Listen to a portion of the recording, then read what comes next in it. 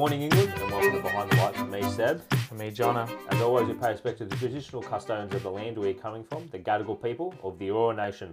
We'll join on to another busy sporting weekend, and we'll start with football. It was week 38 and the final match week of the English Premier League, as European and relegation spots were finalised. We'll go into a little bit more detail, though, later in the show and see what unfolded in regards to the drama on the last day of the Premier League. World football, and in Spain, Real Madrid defeated Sevilla 2-1, while Atletico Madrid defeated Real Sociedad 2-1. Inter Milan defeated Atalanta 3-2 in Italy, while AC Milan wrapped up a top four spot with a 1-0 win over Juventus. Borussia Dortmund suffered heartbreak in Germany as they were pipped to the German title on goal difference after they could only draw at home 2-2 against Mainz. Crazy. While Bayern Munich defeated Cologne 2-1. So, Jonno, it was heartbreaking scenes to see the Dortmund fans and the Dortmund players, but unfortunately, they just couldn't take advantage of obviously bettering Bayern's result and just winning at home. That's all they needed to do. It was something that seemed so simple to be able to finally be able to lift that trophy once again, but unfortunately for them, heartbreak. In particular, you look at that core of that squad and the man who really runs that, and Jude Bellingham as well. What's going to happen for him? Are they going to have another season with him? It kind of looks unlikely in terms of what we're seeing in the prospects and everything. But also just crazy to see just Bayern's absolute dominance in there. It's another reminder as to how dominant they are, regardless of this season realistically not being the best at all, yet somehow still able to win it. So it just proves that they have a winning formula in them, and unfortunately they're still the kings of Germany at this point. Yeah, 11th title on the trot. So Borussia Dortmund haven't won it since 2012 under Jurgen Klopp.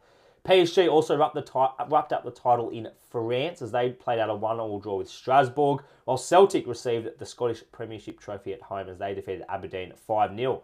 Luton Town also confirmed their spot in next year's English Premier League as they defeated Coventry City in the Championship playoff final. The game ended 1-1 with Luton Town winning 6-5 on penalties. So an extraordinary story there to see Luton Town in the Premier League next year. Women's Super League, it was match week 22 and Chelsea won the title on the final match week as they defeated Reading 3-0, while Manchester United finished second as they beat Liverpool 1-0. Arsenal finished third despite losing to Aston Villa 2-0, while Manchester City finished fourth after beating Everton 3-2. A-League Grand Final this weekend, John. Melbourne City versus Central Coast Mariners. We've already seen Melbourne City player Scott Jamieson announced his retirement, so it'll be his final match in the A-League and for Melbourne City. Obviously, Melbourne City going in as the hot favourites, premiers, and they've obviously been the best team during the year. But Central Coast Mariners, a real fairy tale story. We know a small club in terms of the budget in regards to the players that they can attract. Should be a great atmosphere at Parramatta Stadium, and obviously I think most neutrals will probably be jumping on the Central Coast Mariners bandwagon. Yeah, I'm definitely all for Central Coast. I mean, that's what you want to see sometimes in the leagues. You need these kind of freshness of teams winning it. You need a bit of a change in terms of not always that kind of top team that has the most amount of money, the most pedigree and everything. You need some of these different teams to be able to take the throne. So I am definitely rooting for Central Coast. And I think they definitely can do it as well. They definitely have shown, especially in this last little bit here, this last month or so, they have the quality to be able to do it. Yes, it's going to be an uphill battle, but they do have the quality to be able to take it out. So, hey, all eyes will be on them. And everybody loves a bit of an underdog. And again, it's that thing of, you don't have that expectation going in. You really don't need to play with that expectation of needing to win. You're playing it with the want to win, to just continue the amazing run that you're on. So I think all hats to them, and I think it could be amazing to see them lift the trophy. Well, Behind the Lights will be out there on Saturday evening, so hopefully there should be a great final and then obviously a great finish to the A-League season. Rugby League, round 13, obviously State of Origin week. That is where all the focus is, John. We're going to State of Origin men's game on Wednesday night, Australian time in Adelaide. And then the women's game on Thursday night at Parramatta Stadium. Huge news, though, today. Latrell Mitchell, the New South Wales centre, is out of game one with a minor calf injury. He's been replaced by 18th man Stephen Crichton, the Penrith man, with Matt Burton, the Canterbury playmaker, coming in as 18th man. So, Jono, huge news out of the Blues camp, a massive loss, and potentially brings the teams a little bit closer. Obviously, we know New South Wales looking like they'll go into the game as favourites, but Queensland will be confident going in, and obviously they love being the underdog, especially when it comes to State of Origin series. Yeah, definitely. I mean, I think someone in the stature of Latrell, I mean, you look at what he means to that South Sydney team, and you look at what he's able to do as well. he is just a force to be reckoned with. So from a Queensland perspective, you're happy with this, right? It's also on a neutral ground technically as well, so even more so, that gives you even more of an opportunity to be able to steal game one. Yes, New South Wales probably still go in as favourites just based on the quality that they have, but this is huge for them. It really is. I mean, it's a big blow for the Blues and huge for Queensland. And as I said, playing on a neutral ground, you don't necessarily have a home field advantage to push you over the edge. So this could be a big opportunity for them. And Latrell being such a key piece, if he is starting, he's a key piece to that side. So now you're losing that. Very, very close. We're 2 days out. Very, very close to when it's actually all going to happen. So big news. But now it really just makes it where, yes, New South Wales are a bit favourite, but anything can now happen. Yeah, should be still a ripping game on Wednesday evening, as State of Origin series usually are.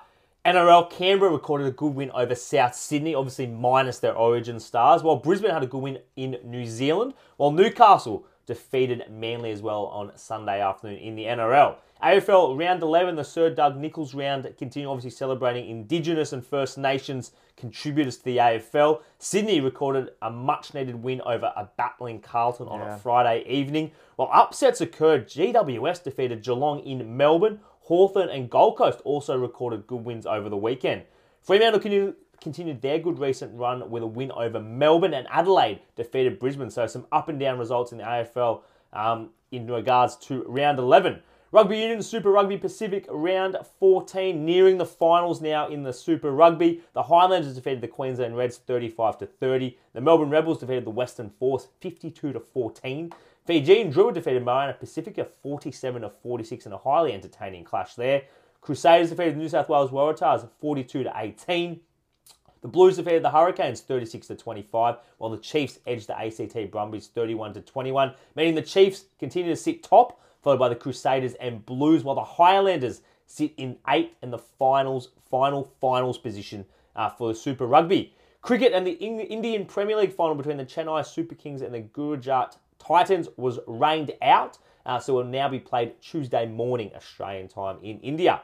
Formula 1, Monaco Grand Prix, and Red Bull driver Max Verstappen won a rain-affected race to extend his lead at the top of the Drivers' Championship to 39 points over Red Bull teammate Sergio Perez. Ice hockey in the Stanley Cup playoffs are nearing the finals, and the Florida Panthers have qualified for the Stanley Cup finals as they defeated Carolina 4-0 in their series. Yeah. They will play the winner of the Vegas Golden Knights and Dallas Stars, with the Knights currently leading 3-2. So a cracking series there in the Stanley Cup playoffs. Basketball, Jonno, NBA. Are we about to witness history tomorrow? Boston forcing a 7th and deciding game against Miami after coming back from 3-0 down. And what a victory in Game 6. A last-second bucket to take it away from Miami. You saw the whole Miami crowd and players couldn't believe it. But, John, are we about to witness history tomorrow? Boston doing the unthinkable.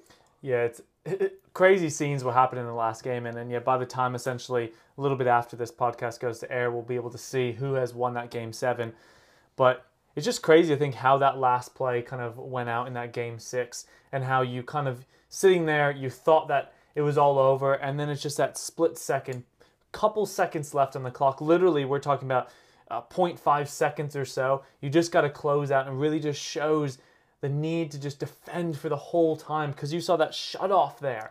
And look, you even look across, I saw a video on the internet as well as at a wedding, a group of Miami Heat fans celebrated when they saw they missed the shot, but celebrated way too early. They had a couple seconds left there for that last little tap in, and now it's going to be incredible, because I do think Boston can do this now, and I did not think that when we would have thought about this a week or so ago, but now I think that the momentum that they have going into this, don't get me wrong, Jimmy Butler has been playing incredible, but Boston now has all the momentum going back into this, and they are a great team, so I'm going to eat my words, and I'm going to say now Boston is potentially going to be taking this through tomorrow. And also for Miami to lift themselves once again, they've had 3 opportunities to close this series out.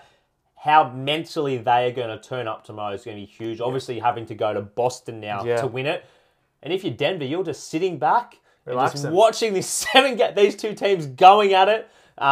So Denver are going to be well rested, whoever they play in the NBA Finals. But it's been an amazing series, and hopefully tomorrow will be an amazing finish to Miami versus Boston. Well, Jonno, before we get into, obviously, our English Premier League wrap, Obviously, a topic we've covered on this podcast, and obviously we know the Voice vote, which is going to occur here in Australia at some point this year, obviously in support of Aboriginal and Torres Strait Islanders' voice in Parliament. And we saw last week Australian sport uniting to throw their support behind the yes vote for the Voice. It included 20 sporting codes coming together at North Sydney Oval and Sydney's North Shore to show a united front. These included AFL, NRL, Rugby Australia, football, cricket, and netball, to name a few. And they came together to publish an open letter to all Australian sport fans, where as a collective, they will be supporting Indigenous and First Nations recognition through the Voice. And obviously some of the sporting identities included Jamie Pittman, Jade North, Mal Meninga, Andrew Gaze, Kath Cox, Eddie Betts, and Jason Gillespie, to name a few. Jonno, in regards to seeing this united front by different sporting codes here in Australia, how significant do you think that is in terms of when this vote will occur, and how an important role sport will play and can play in regards to deciding which way this vote goes, and I guess the important role sport plays within the social fabric of Australia and how it can influence and be such a big player in regards to these huge decisions which will potentially change the way Australia moves forward. Yeah, I think it's huge. I mean, I think, look, for us, it's for us to on the podcast, I think it's pretty clear that we're in support of this, right? And that we see what the need is here and why everybody should be supporting this. And now you have, as you said, this almost united kind of push for all sporting codes. And we've touched on this before as the power of sport and the audience that they have and everything. And it's great to see that united push to make sure that this does happen when the vote happens, that people are out there and understand these sporting codes are in support of it, because it's quite frankly quite a simple thing to be saying yes to. There's really aren't that many arguments against this. And I think as well from a sporting organizations as well, we talk about it in terms of education when there's racism or foul play in a locker room or anything. Again, this could be an opportunity for the sporting codes not only just to say that they support the Voice of Parliament, but also to educate people, to make sure they're getting the proper education about it. Because whenever it comes to anything that comes down to a vote or anything, there's a lot of misinformation that goes around. And so this is a great opportunity to make sure that you're providing your fan base with the proper resources to educate themselves. Because the more people that are educated about what the Voice actually is, why it's needed, the ins and outs of it in terms of what is actually going to fall under it, what abilities is going to bring, just makes for everybody just continue to have that conversation around with their peers. So one person then gets educated, they start having conversations, there's a trickle effect to then make sure everybody has those educated conversations around it. And I think it's a really good opportunity for these sporting codes to unite and to be able to push that message across. I think that's a key point that you brought up in regards to sport not acting as, they're not telling people how to vote, but also educating people and informing people in regards to why this vote is so important and why it means so much. And it's not going to fix everything, but it could potentially lead to some really positive steps down the track in regards to Australia and the way we deal and help our First Nations and Indigenous people in regards to becoming more of a united Australia. So I think it's a really powerful symbolism in regards to all those codes coming together. And I think it's a really positive step. And I think it's great to see sporting codes, administrators coming together and recognising the powerful platform that they hold and the influence that they potentially can hold. And as you said, the way they can educate sport fans, Australian people at a whole, in regards to the importance and why this vote is such a momentous, could be such a momentous moment in Australian history. So I think it's a really positive step, and I think it's a really positive symbolism. And again, goes into the face of people say that sport and politics do not mix, wherein sport actually can play such a crucial role in it. So I think they should be congratulated. I think it was good to see these big sporting personalities as well down there to support what the codes were coming forward to. So hopefully We'll see where this leads. Obviously, this conversation is an ongoing one at the moment. It's probably the biggest conversation going on in this country right now. And as I said, if sport can play a positive role in that, I think that should be encouraged. So great to see that, and we'll obviously see how the vote unfolds later this year. Well, Jonno, on to the English Premier League. Another amazing season full of ups and downs has come to an end. We'll start with that final day and obviously some of the positions that were decided. We obviously knew the top four had been sorted. So obviously Manchester City, Arsenal, Manchester United ended up finishing third with their win over Fulham on the final day, and Newcastle finishing fourth, which was obviously a phenomenal season for them and Eddie Howe. The European positions, we knew Liverpool finished fifth, Brighton, an amazing season to finish sixth, and they will be in the Europa League next year.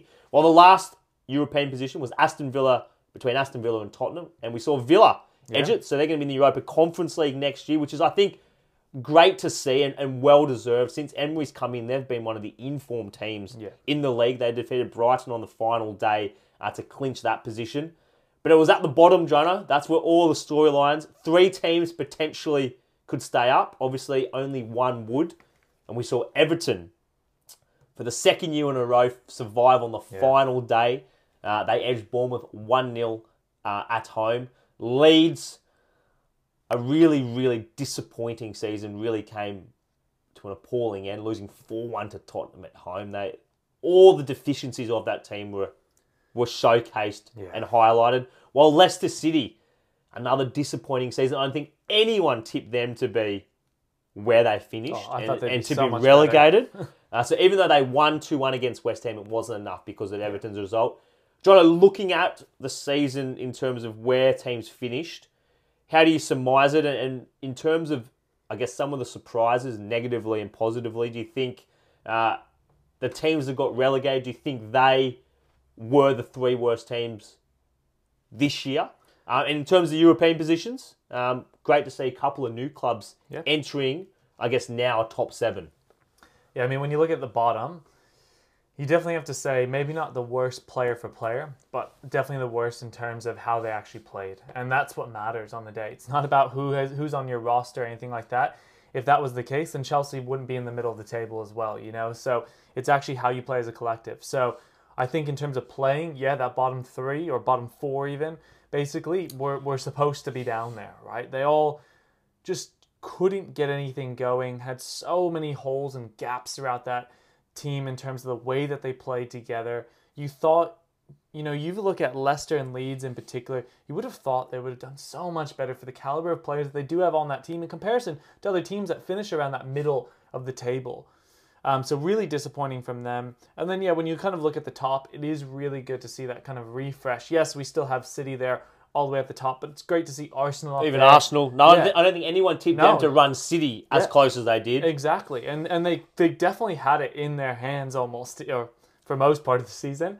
And it's good as well, of course, to see somebody like a Newcastle, as you said, Brighton, Villa, all those teams kind of up there.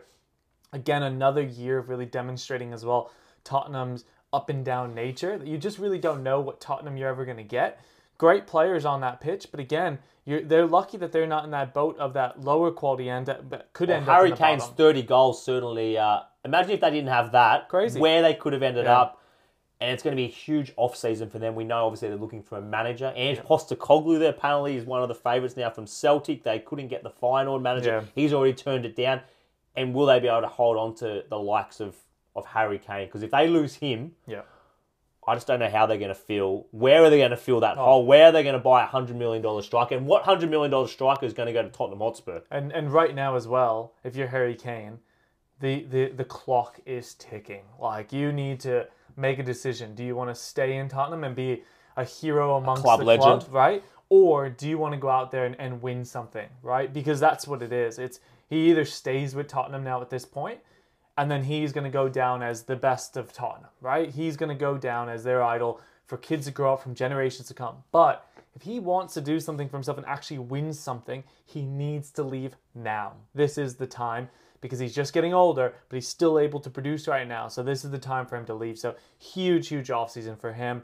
But yeah, for the rest of the Premier League, I think it really showed the kind of up and down nature of what it can be for a long season. I mean, we had Liverpool that was up and down all year, ended up finishing a lot higher than I probably would have said, let's say, at December. Yeah, a great end to the year. Yeah, and then you have Chelsea as well that slowly just started tanking. They are lucky that the season ended today because they could have gone further and further down. So it really just showed that, it's a long season, right? And anything can kind of happen. So I think this year, more so than anything, really encapsulated that it can be an up and down nature, and you need to be consistent the whole time to be able to really win or do well as the season progresses. But I think over the 38 games, you get what you deserve during the year. There's no where you finish is what you deserve. 38 games certainly differentiates the quality from the what-so-nots. Yeah. Also, honourable mention to Brentford, only team to do the double over Manchester City this year, and another great year for such a small club. The way they punch above their weight, an amazing season by them. So great to see Brentford do well as well. Well, Jonno, we'll go into a bit of a season review, start picking some of our best. We'll start with our best 11, and then we'll go into some individual awards and not-so awards later in the show. All right, we'll start with a goalkeeper. Who was your goalkeeper of the year? Yeah, look, I tried to think creatively and think, it's not just necessarily about win success or shot blocking or anything, but I couldn't get over the way that Nick Pope played this year. I mean, realistically, I think it was second. One of the best defenses in the league as well. Yeah. And also second in terms of, I believe, clean sheets essentially behind De Gea in terms of overall for the year. So hats off.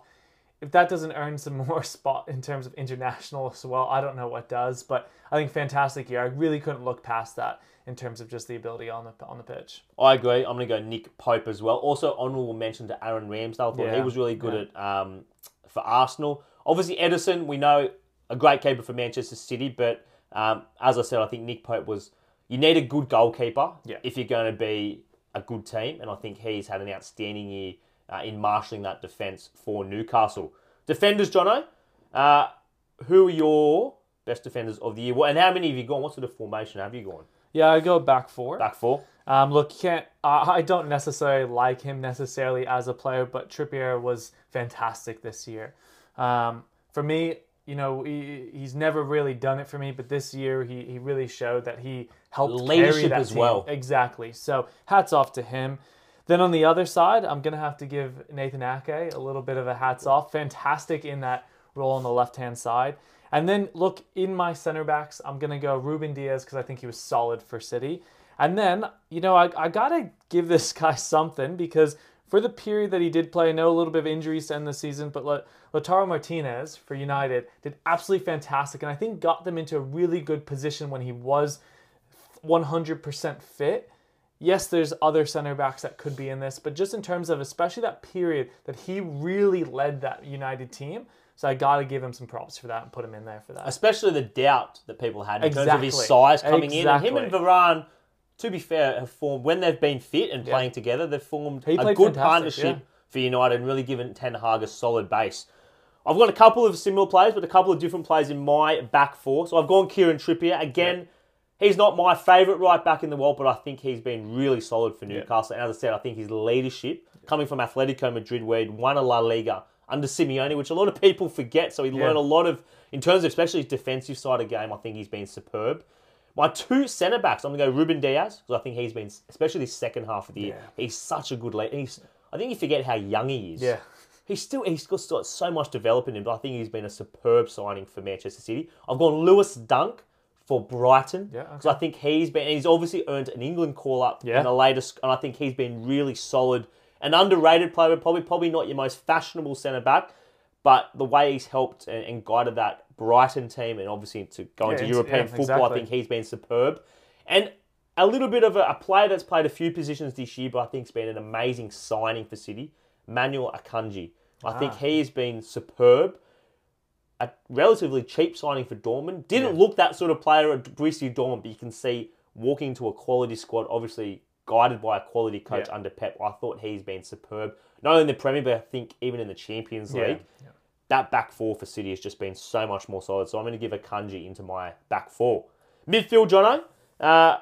who is in your best 11 midfield? And how are you going? How are you setting up?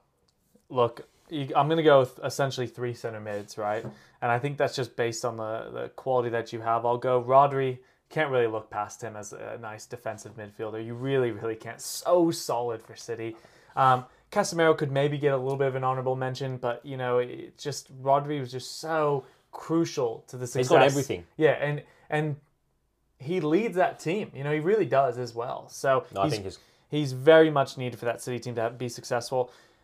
I can't go past De Bruyne. I mean, he's pretty much, been in this team of the year fourth year in a row that he's leading the assist, which I think is the first time it's ever happened in Premier League history. It's just incredible what he does. And again, he's very much like a silent leader as well. I mean, it's just the way he conducts himself on the pitch is incredible. And then one player that I absolutely love, and I'm happy that he's finally having the success, it has to be Odegaard. I mean, you can't look at what he's been able to do for that Arsenal squad. He has really led them. And I love that he is now really becoming a success story because, I mean, we know his hype when he was quite young. I think he burst onto the scene around like 14, 15 years old. Had a lot of expectation. Yeah, lots of expectation. So I'm glad he's really found that form right now. I think he's at his peak right now. So great to see him being so successful in that role. No, he's had a superb year for Arsenal. It's great to see. As you said, there was so much potential and so much pressure on him as a young player. Didn't really work out at Real Madrid, but he seems to have found his place at Arsenal. I'm going to go 5 in the midfield, so 2 and 3. So my defensive midfielders, I'm going to go Rodri, who I think you can't leave him out. He's I think, the best defensive central midfielder in the world at the moment. And I'm going to go Moses Caicedo from Brighton. We know Arsenal were really after him in January. True. I think he's potentially, again, teams could be in for him over the summer. I thought he's been superb. His energy in that midfield is just unbelievable. Don't need to keep him though. Exactly. Him and he really dominates in that midfield for Brighton. In front of those, I'm going to go Martin Odegaard in that number 10. I don't think you can leave him out. I think he's been superb for Arsenal. Either side, Bukayo Saka. I know he's had a bit of a quieter finish to the year, but again, I thought he's been one of the linchpins for Arsenal and one of the reasons they're going to finish where they finished. And on the other side, I think one of the big reasons United have finished third is Marcus Rashford. I know he prefers to be on the wing. Sometimes he does play down the centre. Yeah. But his goals, again, if you take his goals away out of United, potentially not a top 4 finish and potentially not a League Cup and FA Cup final appearance. So I thought Marcus Rashford, it's been great to see him play this year. Seems to have less injuries this year and he's been able to score the goals and his confidence is back, which is great to see. Hopefully we'll see that in an England shirt as well. Up front, Jonno, who are you going to go? All right, so I think it's pretty... 3 up front technically for me, so 2 wingers and a central striker. Now look, I had to make sure I put this one player in there. So, of course, Haaland's going to be in there, but I'm actually going to put him on the wing. What a winger!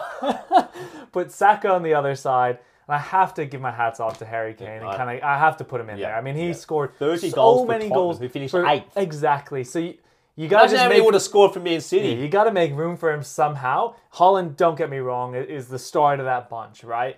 But you just got to give Harry Kane props for being able to still score so many. And really, Tottenham have to be so thankful for him at this point. I can't look past I couldn't find a way of not including him, so I had to include him. So Haaland, you're going to be one hell of a winger. You move into the center with Harry Kane, and who cares? You guys just play between the two. You can have Saka kind of floating around, but had to include him in there as well. That's some front 3. Obviously, I'm going to go one up front. Erling Haaland, I can't go past him. Obviously, I wanted to get Kane up front, but I've tried to squeeze a few other players into that midfield. So obviously, Kane would deserve to be there as well for his phenomenal year. But I think both those 11s would take some beating. All right, Jonno, individual awards. We'll start with Coach of the Year. Who was your Coach of the Year? Yeah, look, for me it was kind of a toss-up between 2, between Eddie Howe and Arteta, to be quite fair. But you got to give a little bit of an edge to Eddie Howe in terms of the squad that he did have in comparison to maybe Arsenal and the individual talent. I think Arsenal absolutely shocked us all in terms of what they were able to do. But to be able to take a Newcastle team the way that he was able to and secure basically pretty much the whole year, they didn't look out of that top 4. So props to him for being able to do that. So I got to give it to him then for that. I'm going to start mine by saying, obviously, Pep Guardiola and what he's done with City, I know he's got a phenomenal squad, but the way he's coached that squad, seeing John Stones move into midfield this year, the way players have even got better again, the way they've, I guess, put Haaland and changed a little bit the way they play traditionally. And obviously there was a bit of criticism early in the year about not using Haaland enough, and I think they've worked that out now. So obviously, props to him, another amazing coaching performance. But I'm going to go Roberto De Zerbi for Brighton. After Potter left to Chelsea, there was a little bit of concern, obviously, how well Graham Potter had done at Chelsea. And he's come in and made that team even better. Yeah. And the football they play is just phenomenal football. Some great young players in that team. Hopefully they'll be able to keep some of them for their European adventure next year, because the big clubs are circling. I know McAllister to Liverpool's a big rumour, which is circling. So I think Roberto De Zerbi's got a lot of credit and a great job. A couple of honourable mentions, Eddie Howe, Arteta, and also Gary O'Neill at Bournemouth. When he came in after Scott Parker, I think everyone thought they were going to be ridden off and relegated, and they've comfortably survived. So fantastic job by Gary O'Neill at Bournemouth as well. Play of the season, Jonno. Obviously a couple of obvious ones here, but who is your player of the season? Look, I mean, personally, I couldn't go against Haaland, right? So he has to technically get the award. But again, you have to give props to a lot of different players for this, because there are so many that potentially, if Haaland were not in this, I think it'd be such a tight race for that. You have a number just from the top to the bottom, but overall, in terms of what he was able to do, the impact that he had on that City team, Haaland has to take the cake for this one. I'm going to go Haaland as well. It's hard to go past. Honourable mentions, Odegaard's had a great year. Harry Kane, Rashford, Casado, Rodri. So some great individuals. Obviously, Kevin De Bruyne, again, I think we just sort of sometimes see past him in terms of how good he is. But it's hard to go past Haaland for what he's done this year. Most surprising team of the year, Jonno, for you? Most surprising, in a positive way. What team has surprised you this year in terms of the way they've performed? Look, it has to be Arsenal, I think. Because, again, to your point, I think even a couple of weeks ago when I asked you one word to describe them, realistically, not many people put them in that spot before the year started, right? So when you look at it from a positive side of things, yes, a Newcastle, a Brighton, all those teams could be in there as well. But for me, Arsenal finished second, and pretty much being at the top the whole year has to be, I don't think anyone would have written that. You would have probably had Liverpool. You would have had a Chelsea potentially in there. You could have had a City. You probably didn't say Arsenal all that too much. So hats off to them. They definitely, I think, shocked the whole world. I'm going to go a little bit of a different one. Fulham. Oh, okay. Because I think people, last time they came in, they spent a lot of money and got relegated pretty much. Did a Nottingham Forest almost and got relegated straight away. I think the job that Marco Silva has done with that Fulham team has been superb. Seeing Willian, I thought his career in Europe was over, and he's playing like he did at Chelsea in regards to the quality. So I think they've played a really good brand of football at Craven Cottage. And obviously we know Marco Silva's had his struggles. I know when he went to Everton, after he left Watford, it didn't work out for him there. So it's good to see him again, I guess, building his reputation as a manager again. But I think Fulham have never been in relegation trouble this year. Yeah, true. And have finished, they were threatening for European spots there. Fell away a little bit at the end of the year. But a great season by Fulham, I thought, this year. Best transfer of the season, you reckon, Jonno? Look, again, I really wanted to move away from the player, but I couldn't go past Haaland. I really couldn't. I was trying to think, and you know, when you just look at it pound for pound and what he's able to do, I just couldn't grasp myself to look away from that. So I'll have to give him props for it. I'm going to go a player that I did mention earlier, Akanji, Manuel Akanji, around 17 million euros from Dortmund. Yeah, that's true. Not expensive at all. Yeah. And he's been superb this year defensively, really fitted into that Guardiola system and just given them such defensive solidity. So I think Akanji's been an amazing signing. Not a big money signing, not what you think a City signing potentially would be, just great business and obviously great coaching by Guardiola. Worst transfer of the season? Yeah, look, I thought about this in a couple ways. Thought about it as the individual player. I thought about it as the impact that they would have had on the team as well, or they had on the team this year. Again, it's for Manchester City, and that's Calvin Phillips. I mean, realistically, I know injuries. I know some injuries and everything like that, but I don't even think would have gone into the squad this year, even if fully fit, realistically. So individually as well, not a good transfer for him to make, right? Could have stayed with that Leeds team and done wonders there, right? Just poor as well from City perspective, spending a decent amount on him as well to not even really utilize his best abilities. So, and who knows what's going to happen, even if he gets 100% all season next year, who knows what's really going to happen with him as well in terms of getting into that squad. Yeah, it'll be a big season for him and City next year to see if he can develop in that City team. I'm going to go with Richarlison to Tottenham. Yeah. 50 million. Yeah. They brought him in. It was obviously back up to Harry Kane. Yeah. A lot of money, you're right. Really poor this year. And I like Richarlison as a player. We've seen what he's done with Brazil. We saw what he did at Everton. A player that works hard as well as scores goals. But it just has not worked at Tottenham. And it may not be all his fault. We know the trouble that Tottenham has had with Conte and coaches and the system and et cetera with Tottenham. But I just expected a lot more. I actually liked this signing for Tottenham when they made it at the beginning of the year. So disappointing to see Richarlison not quite live up to that billing. And it'll be interesting to see how he and Tottenham move forward next year. And last question, Jonno. Most disappointing team of the season. I think we've got a few here to choose from. Yeah, there's definitely a few you can choose from. I mean, you look at even when you think about the top dogs in terms of Liverpool, still disappointing, regardless, even though they finished kind of up towards the top. Chelsea, of course, very disappointing. But for me, I thought about my roots in the United States and the American project that it was in Leeds. So I got to say, for a club of that size, for the people that they brought in, even thinking that, Weston McKennie could be a bit of a saving grace, and then playing with Tyler Adams and, people that he's used to playing on an international scale, you would have thought that they would have done a lot better. And to see them go back down is just, it's huge. I mean, when they finally got up, you thought, Leeds are back. This is it. They're here to stay, right? This is huge, and this is going to be a huge blow to them next year, because now you look at it financially, how are they going to be able to support a huge wage bill and things like that? So has to be Leeds. And again, for me personally as well, I wanted all these U.S. American players who represent the team internationally to be able to do well. But now, unfortunately, they've been relegated, and they're no longer in the Premier League. Yeah, the American Revolution at Leeds didn't quite work out. For me, John, I can't go past Chelsea. Yeah. For all the money they spent. Another American revolution in regards to ownership. And my God, it's gone absolutely terribly this year. None of the transfers have worked out. They're on 8-year deals. Yeah.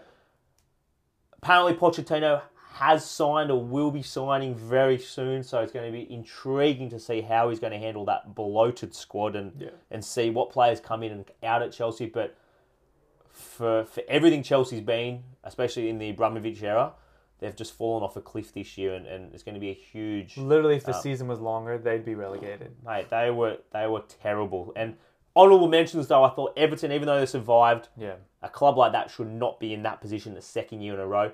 Really disappointing to see Leicester City winning the Premier League, 6-7 years ago, and now they're going to be relegated, probably lose some of their best players. And the other team that I've been disappointed with this year, just because of expectation, is Liverpool. Yeah, of course. They were a chance to win all 4 last year, and this year they're not going to win anything, and not even in the Champions League. So a bit of a regroup, and obviously going to have to be a bit of a shuffle around at Liverpool in regards to players in and out there. So it'll be interesting to see what happens. But Jonno, as you know, with the Premier League, even though the season's finished, now we're going to have a huge summer transfer window. Obviously, tours going on as well. So there's going to be plenty to talk about, and some huge transfers could potentially take place, because a lot of teams are going to be after a lot of quality, and we know a lot of gaps in some of these big teams. So it's going to be intriguing to see how all that unfolds. Well, that brings the end of another episode of Behind the Lights with me, Seb. And me, Jonno. As always, thank you for your support, and good night.